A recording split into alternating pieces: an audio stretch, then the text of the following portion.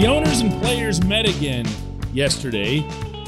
The owners and players got nowhere again yesterday. And that's where this is heading. Everyone says it's not heading anywhere. That's actually where it appears it'll wind up. Good morning to you. Good Friday morning. I'm Dejan Kovacevic of DK Pittsburgh Sports. This is Daily Shot of Pirates. It comes your way bright and early every weekday if you're into football and or hockey. I also offer up daily shots of Steelers and Penguins where you found this.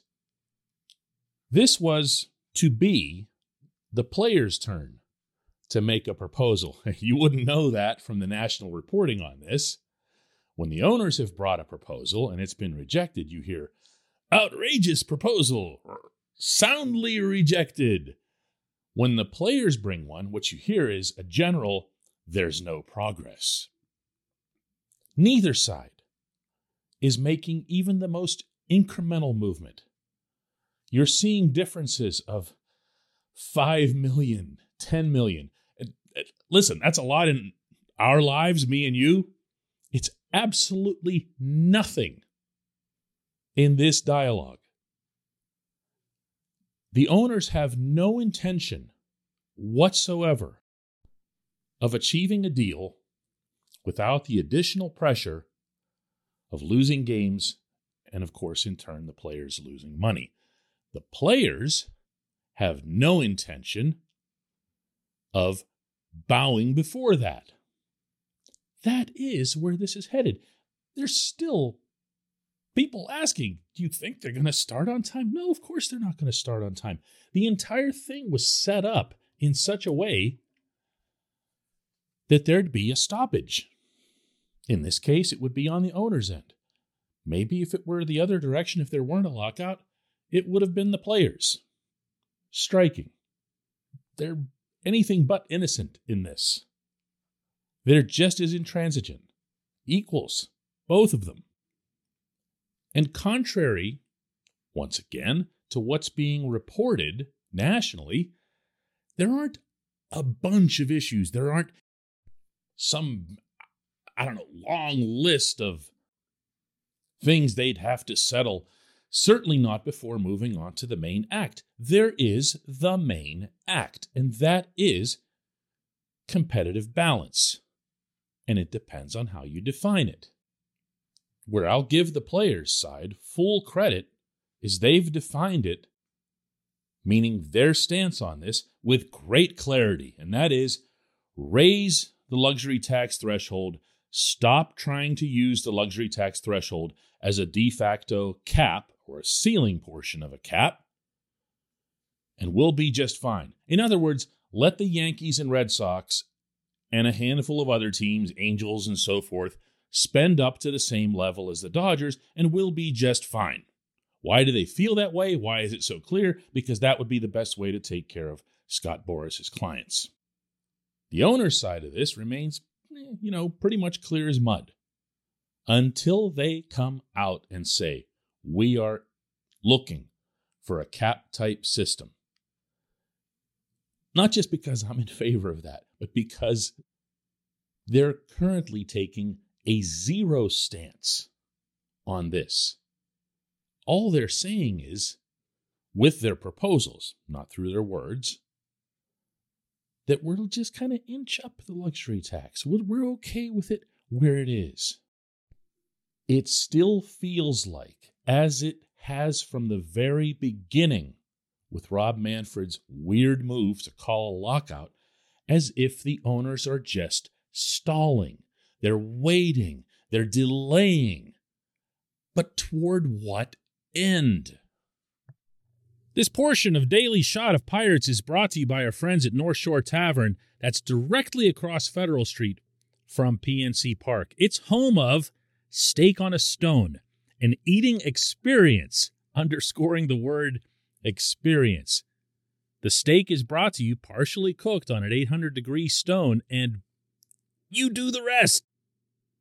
It's a ton of fun, it's a great meal, and it's a baseball atmosphere like no other in Pittsburgh. North Shore Tavern, right across Federal Street from PNC Park. Now, I'd like to think that aside from my open and stated preference for a cap, that I'm giving you both sides throughout this thing. I've ripped the owners, I've ripped the players, I've really ripped Boris. So I can't say that I'm batting 1,000 on this as far as impartiality, but I'd like to think that I've at least presented their various sides. What I'd love to see, hear, or read from anyone, anywhere, is something similar. None of it happens. If you look across the board at the national baseball media, it is universal and right out in the open. We are so totally with the players. I have never seen this. I have followed a lot of work stoppages in sports. I covered one of them directly myself, the NHL one in 2004, that might have been the most momentous in sports over the last 50 years. And I can speak to my own coverage, this was at the Post-Gazette, that every attempt was made to balance things out. Now, if you saw a very clear wrong on one side, it's okay to note that. If there's one side that's very, very, very clearly at fault, it's okay to note that. But there still needs to be at least the presumption, the presentation of fairness. Jeff Passan from ESPN, and I could pick anyone from the fold, went on his Twitter account yesterday, went on podcasts yesterday, and just right out there, just spat out the Boris Company line on everything. Was asked on Twitter about a salary cap. What's the chances of a salary cap coming in? Couldn't believe he even acknowledged the term existed, because that never happens. Again, not just with Jeff, but with anyone. And he went on to say this is something that the players would never even discuss. Continued, adding that the owners made a proposal at the very beginning of this of a $180 million cap and a $100 million floor. And the players didn't like the trade. That was his terminology, the trade. Oops, there's no trade.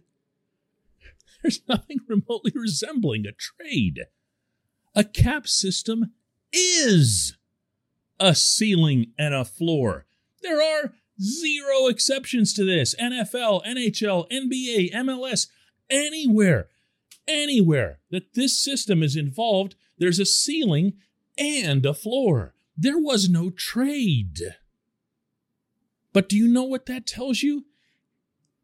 This outstanding, exemplary reporter, and that's how much I think of Jeff, doesn't even know what a cap system is. Why? Because he's in baseball, and in the baseball world, they live in the baseball world. I've been there.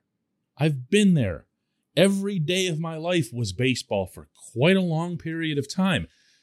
And when you go there, you're immersed. There is only baseball. There's 162 games. You don't have a chance to come up for air. These people, a lot of them, again, not just Jeff, I'm using him as an example, don't even know what cap systems are or how they could benefit the players. Never mind how they could benefit the number one issue in this ongoing stoppage. That, of course, being, competitive balance. When we come back, just one question.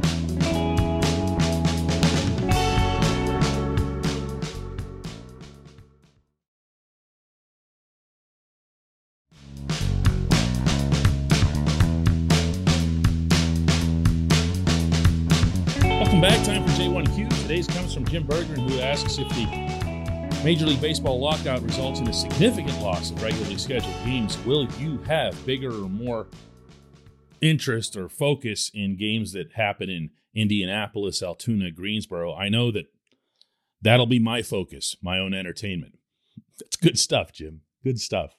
I would imagine there are a lot of people who love baseball who feel as you do. Oh, they don't want to show me this baseball product? I'll go look at this baseball product and understand that at some point or other, the big one will come back. You know, not all that complicated, which isn't to say that MLB and its owners and, of course, its players don't run a significant risk by being out, especially for any sort of extended period. Right now, I'd like to think that these negotiations, such as they are really back page stuff, man. This is not something that is front of mind for most people, but I'd say even for most sports fans. You know, certainly isn't in Pittsburgh. But to answer your question, Jim, yes. I can tell you that at DK Pittsburgh Sports, we're going to put a significantly greater investment into covering the minor leagues. In that event, we might be doing that anyway, but definitely in that event. But where my own interest goes, yeah. I mean, I want to see baseball. It's not the same as seeing it in person, and I'm probably not going to be making trips to go find minor league baseball. But you're definitely afforded, more free time and more latitude to pay attention.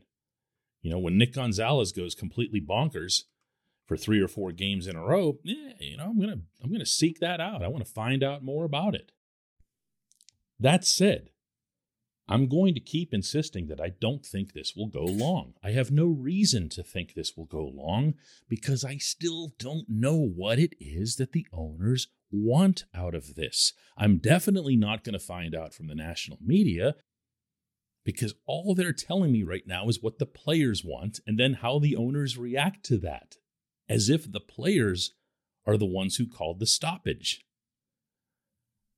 My belief is that until you hear, and I mean directly, from Rob Manfred or the owners, that they are aiming for something specific, whether it's a cap or a cap type system or whatever it is, until you hear that from them, then none of this is serious. And in fact, all they'd be holding out for is a little bit of angling, a little bit of leverage before they settle for essentially the same labor agreement.